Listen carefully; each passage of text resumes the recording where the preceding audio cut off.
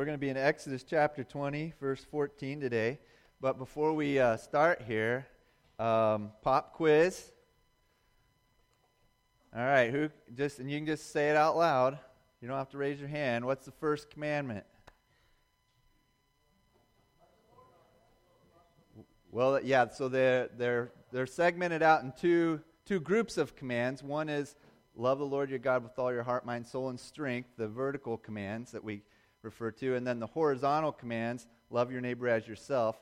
So under that first set of love the Lord your God, we have 4 commands, and the first one is have no other gods. The second one, yes, have no images or likenesses of God that we use in our worship. The third, that's right. Don't take the name of the Lord in vain, which means more than just cussing, right? In fact, that's just the tip of the iceberg on that one. It's not using His name in any way that does not reflect who He is and His will and His character. Then the fourth one, remember the Sabbath and keep it holy. All right, now this next one really I see as kind of a transitional command. It has something to do really with both love the Lord your God with all your heart, mind, soul, and strength, and love your neighbor as yourself. But I think we think of it mostly in that love your neighbor as yourself. What's the 5th commandment? Honor your mother and father. Correct. And then the one we did last week, which is number 6. No, not murder. It's do not murder. Yeah, do not murder. Yeah. Just want to make sure we are all on the same page on that one. I hope I didn't misspeak that badly. Then this week we are on number 7, which is do not commit adultery. We're going to look at what that means and the implications of it. We're going to really look at the heart of this command. And so I'd like to just start off with a word of prayer. Lord, as we come to you and your word, we ask that your Spirit would teach us and lead us into all truth, to give us wisdom and understanding. Lord, we want to know you more completely so that we can love you and trust you more fully. Lord, we know you're worthy of it. We just ask that you would bring our hearts and minds and spirits along on this journey to draw near to you, our Lord, our Savior, our Father, our Redeemer. We ask that you would teach us your ways and help us to walk in them. Lord, we ask that you would combat with your word and your Spirit, combat the lies of the world that have been seated within us, and root those out as we encounter your word. That what we would see would be through your eyes and through your understanding. So we ask, Lord, to help us today in Jesus' name. Amen. All right, Exodus chapter 20, verse 14. You shall not commit adultery. Adultery, just so we're all kind of on the same page, is a voluntary it's voluntary sexual activity, and we'll get more into the scope of what that means, because it can be the mind, the heart, the body that can be involved in that act. So it's the voluntary sexual activity of one married person with someone other than their spouse. So when any sexual activity, whether it's the mind, the heart, the body, exists outside of the boundaries that God has set forth in marriage by one of the marriage partners there, then we're in the realm of what the Scripture is speaking to. Now, what we're going to look at is while this verse specifically deals with that marital unfaithfulness, what we find is as we go through the rest of Scripture, what we find is that what God, in a much bigger picture than just the narrow scope of adultery, deals with sexual immorality at large. So while this speaks directly to an adulterous act within marriage, or obviously going outside of the marriage covenant, it also hits upon a vein that flows through Scripture of sexual immorality in general. And so we'll touch on that as well. Yahweh created mankind in His image. Male and female, it says, He created them. Genesis chapter 1, verse 27.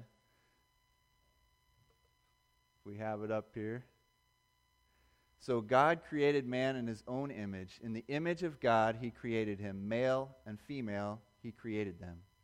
God created mankind in His image with the distinctness of both anatomy, and physiology, the sexuality, the whole package of a person, male or female. Then He took the man and the woman that He created in His image, distinctly male, distinctly female, and joined them in a covenant relationship called marriage. And He told them to be unified sexually and to produce children, and He blessed them. He established them boundaries to that marriage covenant to protect them and to protect the family that would grow out of that marriage relationship, that marriage covenant. In Genesis chapter 2, 24, God pretty quickly here defines marriage and begins to set boundaries. Therefore, a man shall leave his father and his mother and hold fast to his wife, and they shall become one flesh. So God here sets forth that the man is to have a responsible sort of independence and exercise of godly wisdom in separating from the reliance upon his parents. And then to hold fast in covenant faithfulness to his wife. And the two of them are to become one flesh, to consummate that marriage with the gift that God has given them of sexuality. Now, becoming one flesh through sexual intercourse joins two people far beyond just the physical. In fact, the Apostle Paul speaks to this in Corinthians and talks about it even at a spiritual level. And so this, a biblical sexuality is really the most intimate connection that two people can share on this earth. Now, I say biblical sexuality because I want to distinguish between what God has given us by way of blessing that lie within the boundaries that He's set forth for us, and that sexuality which lies beyond that. Biblical sexuality binds a man and a woman together, body, mind, and soul, really. That's why the language isn't just that there's sexual activity, but that it's becoming one flesh. There is a oneness, a unity that goes just beyond being like-minded or something like that, sharing interests. But it goes well beyond that to unite two people. And the marriage covenant itself is really a picture of God's covenant with His people. God's passion, His faithfulness, His deep devotion and love to the people that He, in the New Testament, as we live here, that He gave His only Son to save. And so the what we experience and see on this earth as in marriage is a picture for us to give us an idea of what God's covenant relationship is with us, his faithfulness, his devotion. How passionate he is for us, and also that he desires a deep intimacy with us where we know him and he knows us. In fact, in Ephesians chapter 5, verses 31 and 32, Paul taps into this example as he's he's talking about a woman's role in a marriage and a man's role in a marriage, and then he kind of puts this little spin on it. He says, "Therefore a man shall leave his father and mother and hold fast to his wife, and the two shall become one flesh. This mystery is profound, and I am saying that it refers to Christ and the church."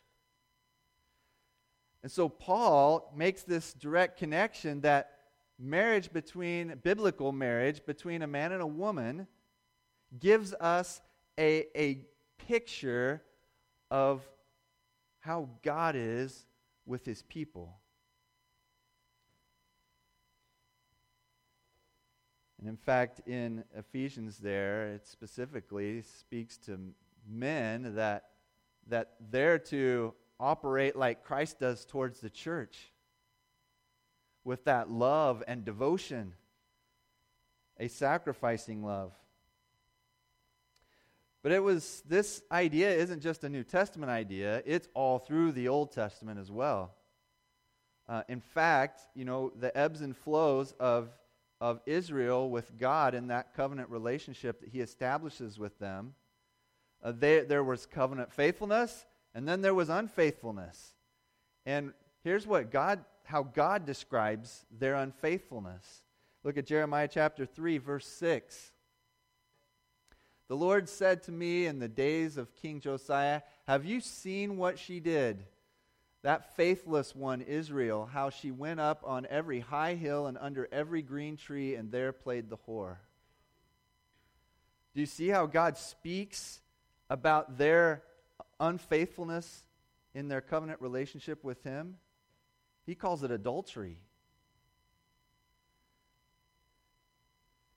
Now, there is so much in the Old Testament that speaks, that lays out guidelines, parameters, boundaries to guard the sexual purity of God's people and to guard their covenant faithfulness in marriage. This also happens in the New Testament, that these things are reiterated.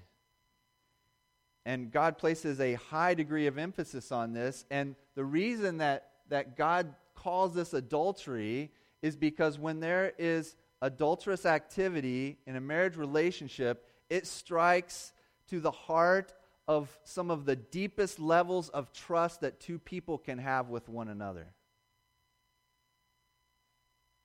It's not just an offense.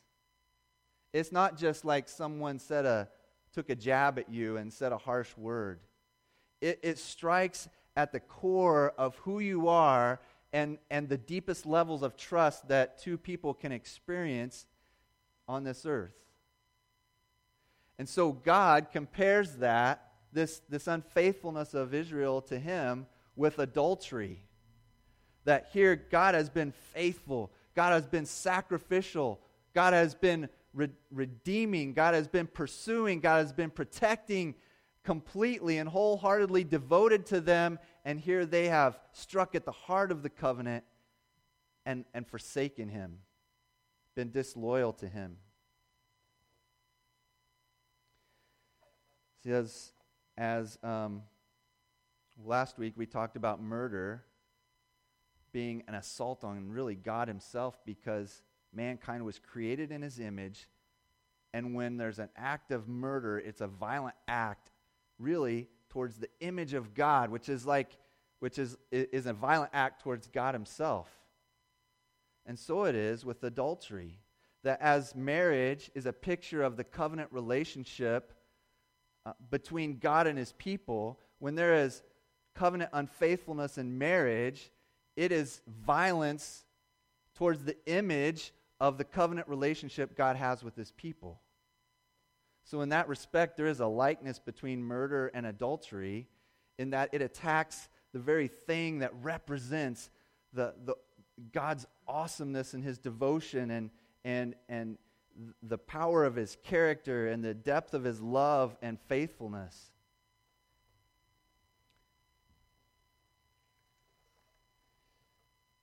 So God set boundaries for sexuality.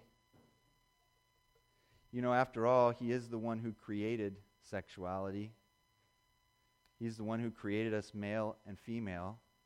He's the one who then created the covenant of marriage. And so he's really the only one who has the right to set the parameters, the boundaries, and the definitions of sexuality.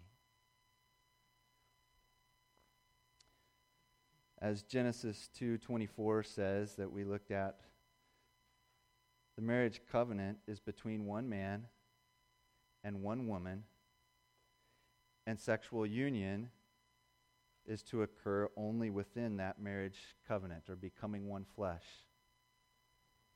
So any sexual behavior outside of God's biblical design and intent, we would call sin. It's a violation of God's design and intent and command.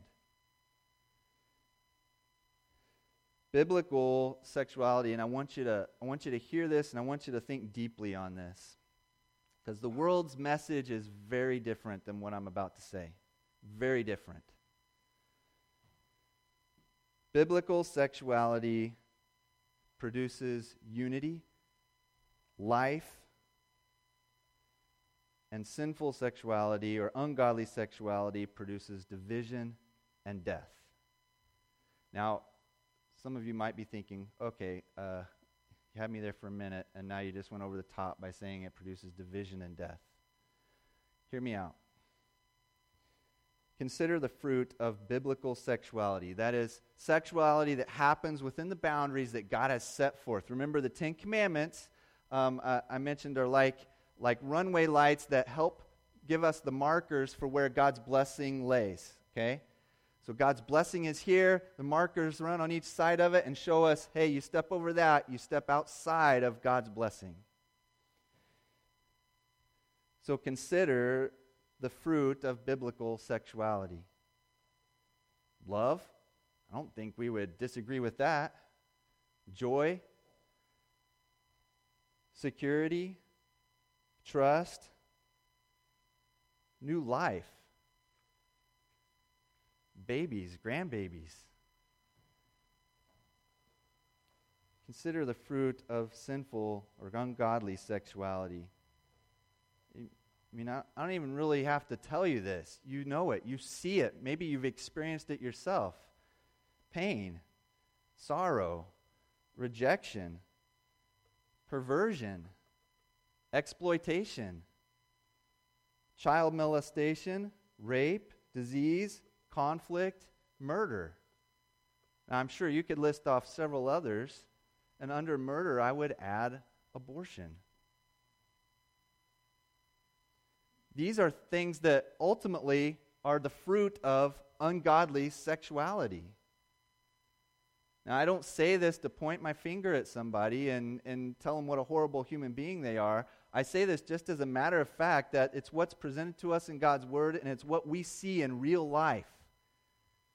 If we say anything other than that, we're just lying to ourselves. When we see a model of biblical sexuality being lived out, we see love and unity. We see two people who protect one another, look out for each other's best interest. We see two people who are invested in whatever blessing of children that may come along with that, or grandchildren. We see these things present. We see life-giving things coming out of that relationship and covenant. And the things that ultimately flow out of ungodly sexuality are a stark contrast to that. You and I, we live in the same world. I know I'm not the only one that sees it clearly. Even if God's Word didn't spell it out for me, I can see it being lived out in the lives of real people. I see the real hurt, the real destruction it does to real people. And the really difficult thing is that it seems that it is the most vulnerable in our society that pay the biggest price for ungodly sexuality.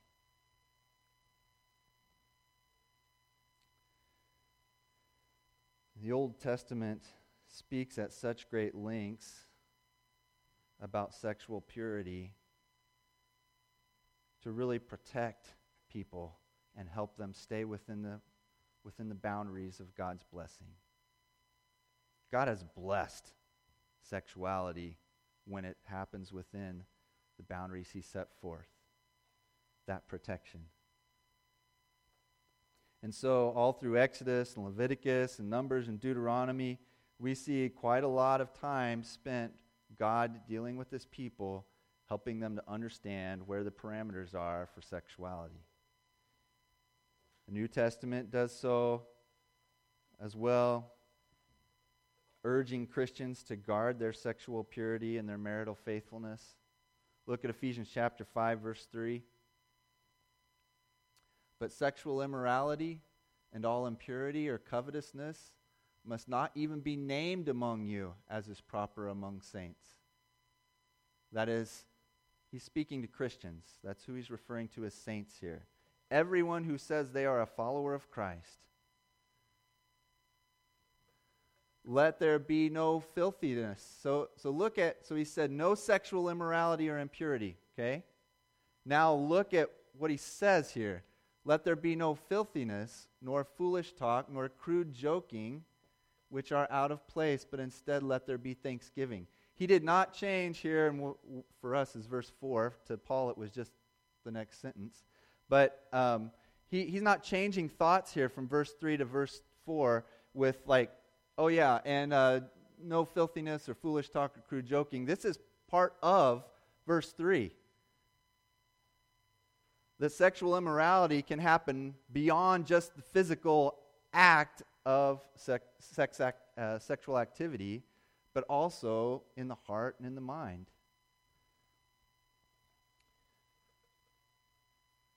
For you, verse 5, for you may be sure of this, that everyone who is sexually immoral or impure or who is covetous, that is, an idolater, has no inheritance in the kingdom of Christ and God.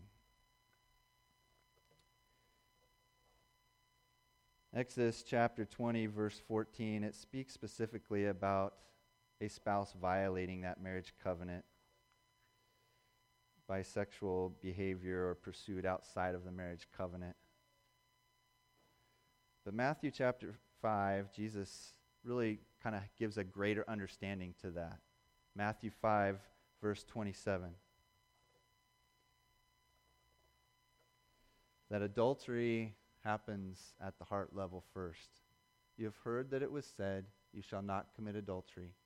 But I say to you that everyone who looks at a woman with lustful intent has already committed adultery with her in his heart. You know what Jesus does here? He takes it, he reveals the heart of the command of God. Where, if you remember the rich young ruler that comes to Jesus and said, hey, teacher, what must I do to inherit eternal life? And he says, you know the commands, right? He says, yeah, I've done them all. Right? I haven't committed adultery. Well, Jesus makes clear to those who would just make the Ten Commandments a checklist of, yep, haven't murdered and I haven't committed adultery. He's just made it clear that what God is speaking to happens at the heart level first. In fact, Scripture says that the heart is where sin begins before it is outwardly acted upon. And so he says, you've heard it. It was said, you shall not commit adultery. But I say to you that everyone who looks at a woman with lustful intent has already committed adultery with her in his heart.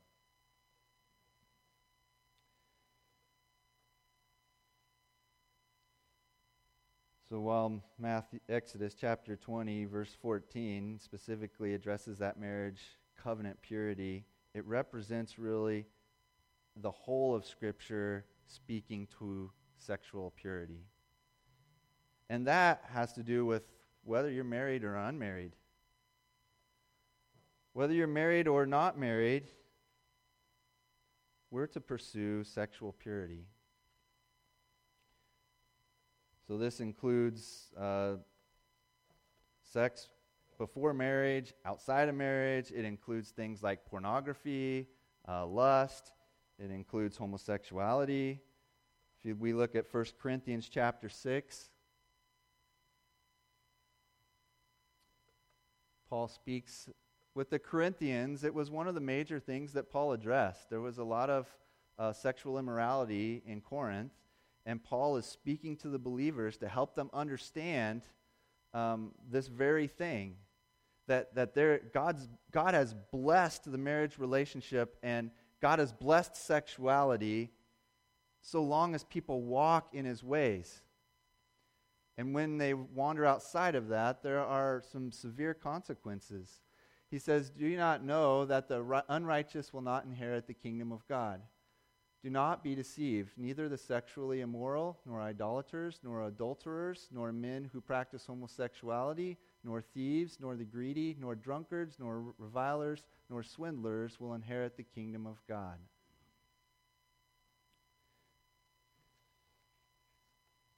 This is God speaks much more severely to this, much more pointedly to this than the world does.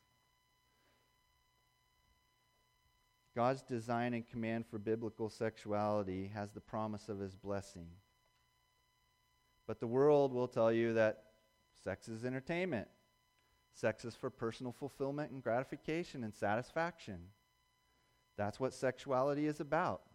It's a personal thing that you get to exercise in your own way. But sex is not entertainment. It's not a means for personal fulfillment or satisfaction.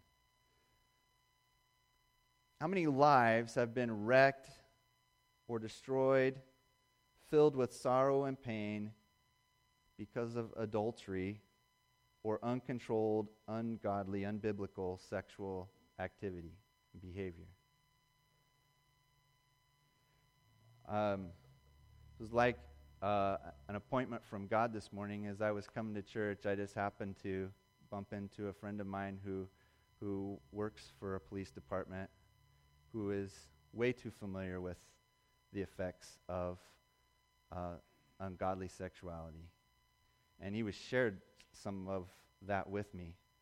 Just even here locally, how disastrous and how pervasive this kind of thing is affecting lives of the people that we see every day. Some of the things that he shared with me are they're just heart-wrenching and heartbreaking. And then for him to say that this is, like, there's no end to the work that he could do in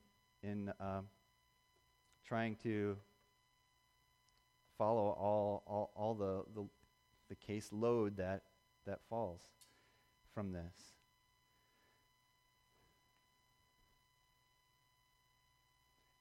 We're kidding ourselves if we can in any way get to the point where we say that an unbiblical sexuality has anything good to offer to us personally or to us as a people. It may seem, the world will say, the compassionate thing to just let people do as they will and say nothing about it. Let people determine for themselves what is right. But we see the effects and the fallout of it all around us. Psalm 82, verse 3 and 4 says, "Give justice to the weak and the fatherless. Maintain the right of the afflicted and the destitute. Rescue the weak and the needy. Deliver them from the hand of the wicked." We have a responsibility to protect. And this has a lot to do with it. Ungodly sexual activity, it wrecks lives, starting from the very young. Satan is working overtime to so corrupt and twist sexuality as to make it unrecognizable from the holy, sacred, and blessed thing that it is by God. And the church, you and I, we need to protect what God has established as biblical sexuality for your well-being, for the well-being of those you love, for the well-being of your church family, for the well-being of our community, for the well-being of the people that we are trying to reach with the good news of Jesus Christ. Because sexual sin, Satan is using that in such a powerful way right now.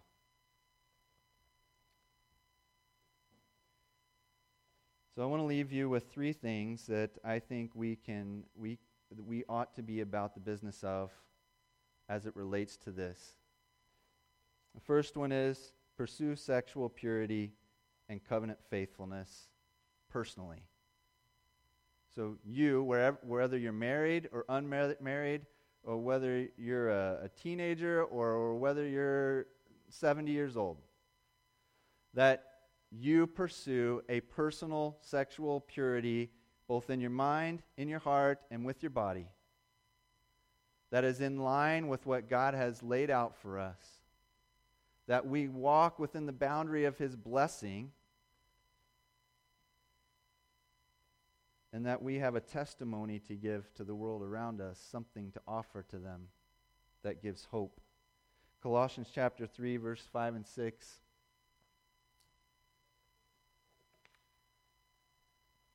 Looks like I'm going to look that one up because I didn't put it up there.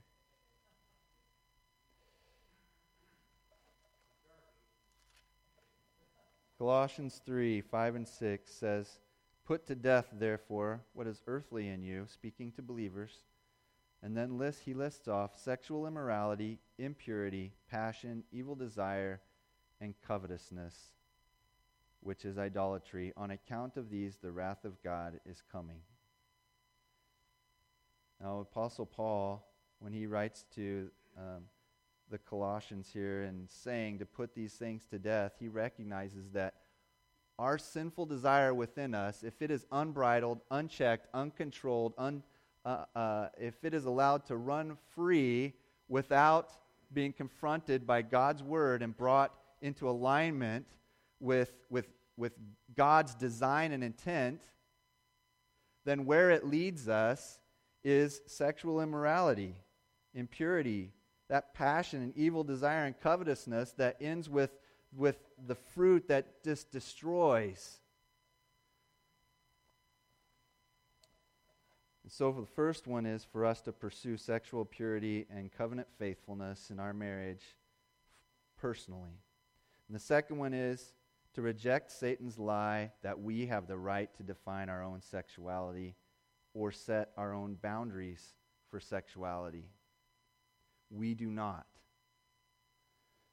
We are watching the effects of that unfold as we speak. That when humanity tries to define that which God has created and put their own boundaries on that which God has created, we just make a mess of it. And the effects are, we're going to watch it play out, unfortunately, for generations now. We do not have the right to define our own sexuality. We do not have the right to set our own boundaries for sexuality or marriage. Look at Matthew chapter 19, verse 4.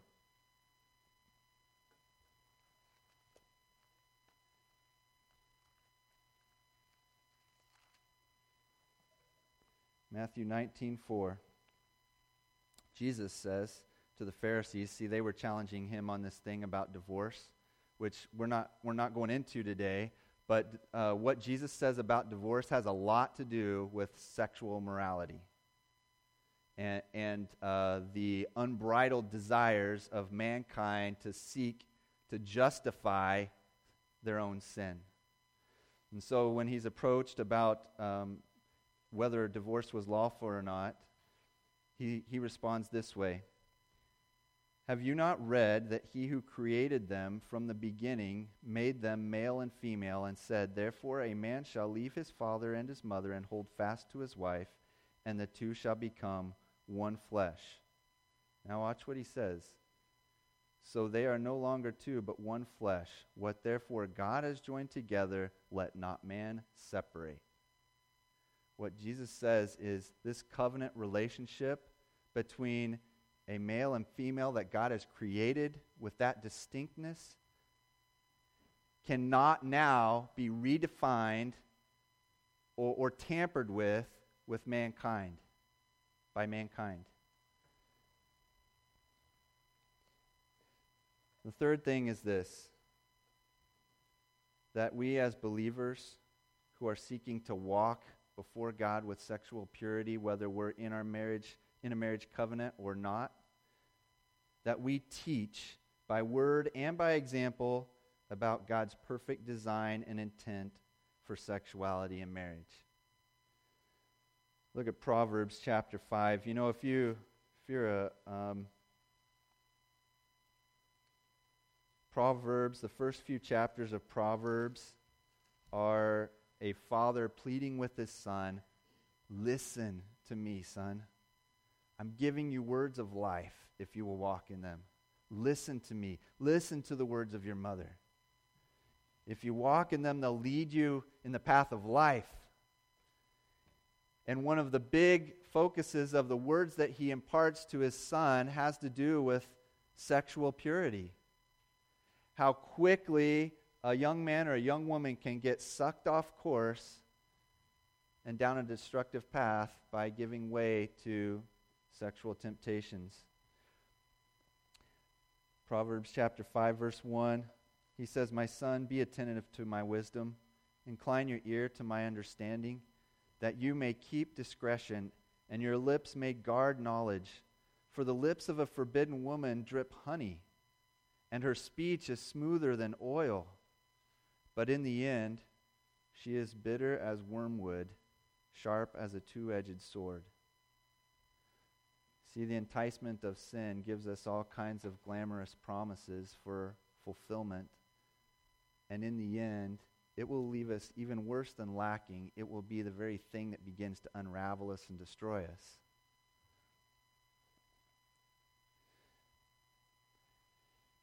If those of us who say we love Christ will guard our marriages and will guard our sexual purity, we can really be a light in this dark world. A world full of despair and pain because of the effects of ungodly sexuality.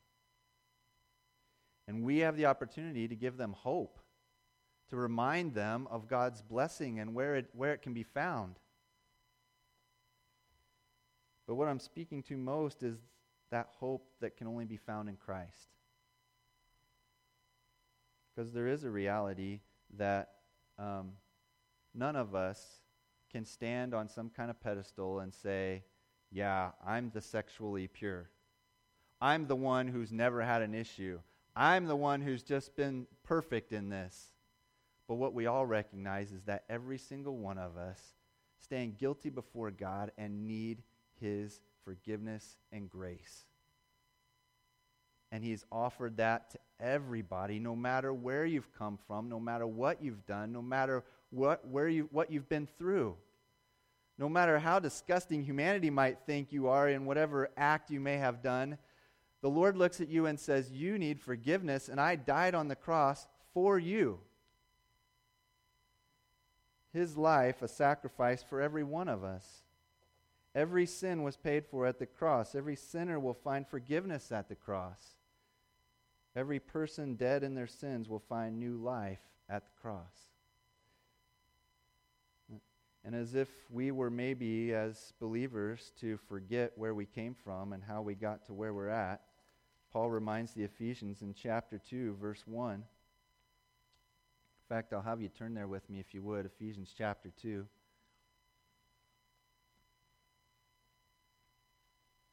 Sometimes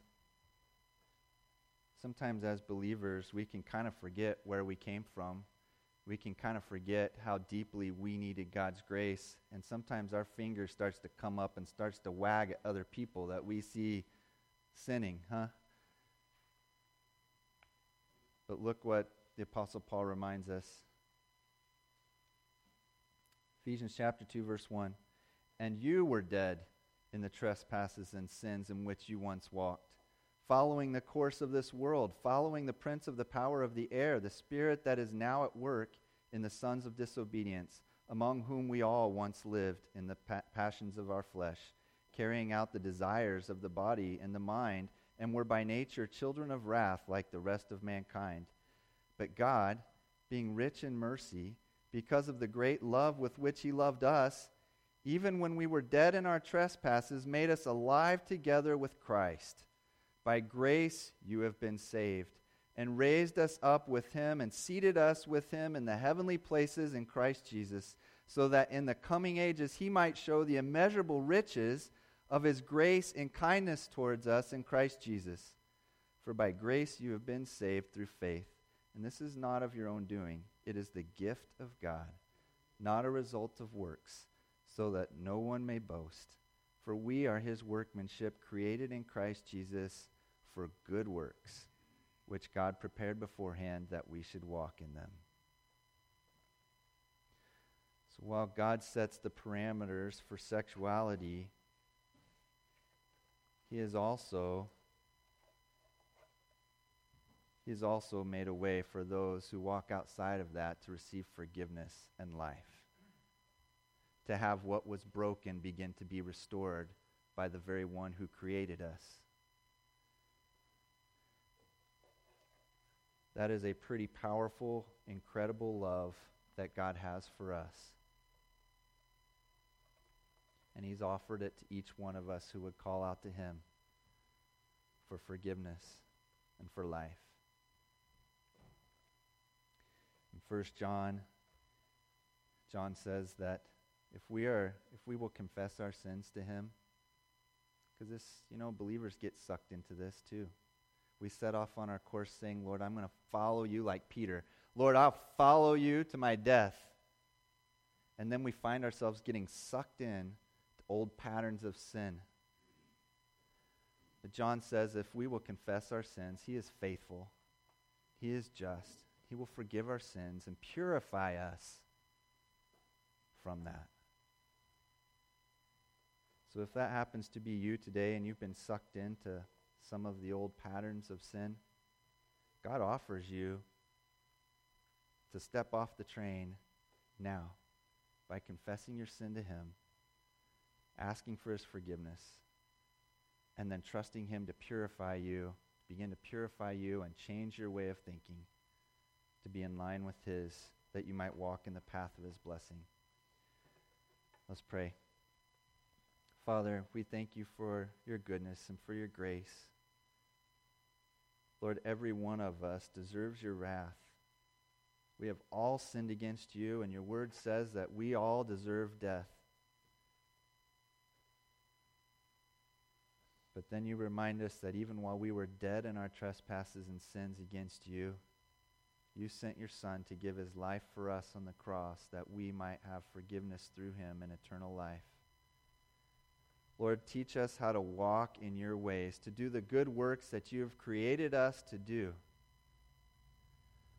Lord, help us to be a shining light in a dark world that has so much hopelessness and despair, so much anger and resentment, because we've wandered off course and outside of the boundaries of your blessing, that we have stopped looking to you. We have stopped trusting in you. We have stopped believing that our Creator loves us more than Satan, your enemy, than what the world has to offer us. So, Lord, help us to walk in your ways, to be a shining light on a hill, to give grace to those who are dead in their sins, to bring them the message of the cross, that they would find forgiveness just as we did. Lord, we surrender this to you, and we ask that you would help us to surrender every part of us, including our sexuality, to you, that we would seek to honor you. In Jesus' name, amen.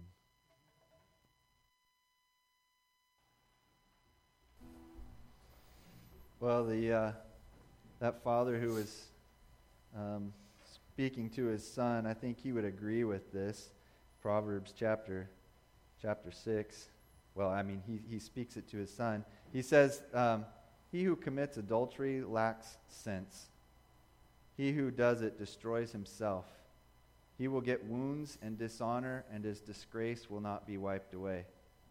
Stern warnings for treading outside the boundaries that God has set for us. Here's a beautiful thing. If you flip over past Proverbs into this book called Song of Solomon, you will see biblical sexuality and get a whole new picture of it. Because what God laid out is a tremendous blessing that is so fulfilling and unifying in a marriage covenant if we operate within the protective bounds that God has given us. Our Father loves us. He created us. He knows how these machines work best. Let's listen to the one who wrote the owner's manual here. He knows what he's talking about, and he loves us. So the Lord bless and keep you. My encouragement to you, walk in his ways, especially as it concerns your sexuality. And don't be afraid. This world will tell you, you better be afraid of speaking the truth. Don't be afraid of speaking the truth. Just do it with grace and lead people to the cross. It is not wrong to say that ungodly sexuality is wrong. It's just wrong to do it with a wagging finger and a condemnation spirit. But rather, as a humble servant of Christ, lead them to the cross, laying out the truth, and letting God deal with that person directly rather than you putting yourself in the seat of judgment. Lord, bless and keep you as you walk in his ways. Amen.